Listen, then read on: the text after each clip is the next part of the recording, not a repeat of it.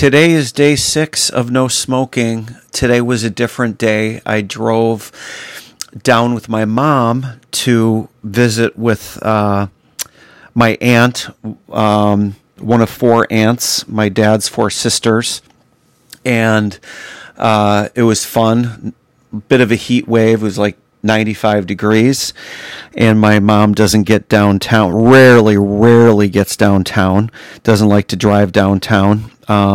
Does her errands in her neighborhood. And so it's fun to take her to the city, and got down there pretty quick, and drove along Lakeshore Drive, and she was so cute, just so kind of blown away by downtown. A lot of glassy new buildings, the Wanda Vista, and a couple, there's a bunch of buildings, and she hasn't been down in a while. I guess at Christmas to shop at American Girl with my sisters and nieces, and Michigan Avenue is a different thing. It's kind of heads down, looking at the sidewalk, watching out for people, going in the stores. This was over on Lakeshore Drive and looking at the sparkling, calm water. There was one single motorboat out there, and someone water skiing behind the boat. And we're down there about 9:15, 9:30 in the morning. And my aunt lives over by DePaul, or just, kind of right by DePaul's campus. And had a very nice visit. The point is that my aunt has always been good to me. I can picture, being like 5th, 6th grade and looking up at her, rolling her hair before a party in my parents' bathroom, getting ready, and just such a sparkling personality, looking down at me, and just a lot of good memories. And lifelong, never has been a day where, she wasn't, I didn't see her having a cigarette at one time or another at all the family parties, just like everyone else. And here she is. She was teary-eyed, so thankful for us visiting, and my mom, and it was just great. And she had probably 5, 6 cigarettes over the course of 3 hours. And the last time that I visited her, it's been a while, probably 6 months, and was over at my other aunt's place, and I had smokes with them and with Mary.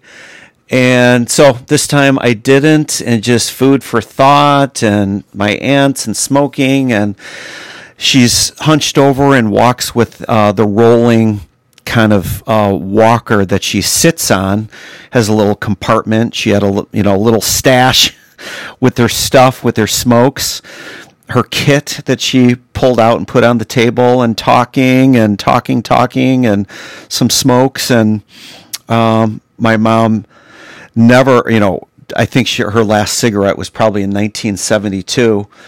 And my mom is 4 years older, and walking, and I don't know, you just look at how smoking ages you, and how much would or wouldn't it if you did or didn't smoke. And anyways, food for thought.